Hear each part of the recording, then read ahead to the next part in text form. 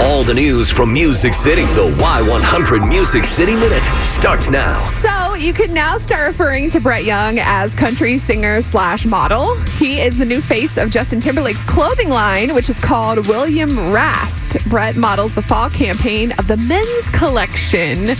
And I'm just going to put it out there. I mean, I hear people say all the time that he's hot. And I'm repeating what the people say. Right. He's an attractive man. Sure. He says, I'm so excited. This is the first time I've done anything like this. It's been an absolute blast. There is a full campaign video in black and white of Brett Young modeling these clothes. But alongside him doing the modeling, guys, there's something for you too. What? Victoria's Secret angel Stella Maxwell. She models the female line. And they're saying, like, hopefully he didn't have too much fun because he's engaged. Oh, God. But it's not like they're all up on each other, but it's definitely a beautiful video. You can see that on our Y100 Facebook page. It's in the Music City Minute blog. Carrie Underwood may have worn pink during her pregnancy reveal earlier this month, but that was not a clue about the baby's gender. She says, I'm not sending out any signals. As of this moment, I have no idea. That was just what fit me that day. It just happened to be pink.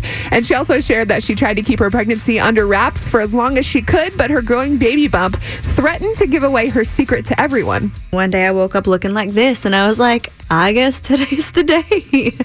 I can't hide this no more. Like going to the grocery store and it's 90-something degrees outside. I'm in giant hoodies. Oh, I love it. So I think that was the day that she kind of decided to make the announcement. And if you are dreaming of a vacation, Thomas Rhett and his wife Lauren are taking a break in Italy, the island of Capri.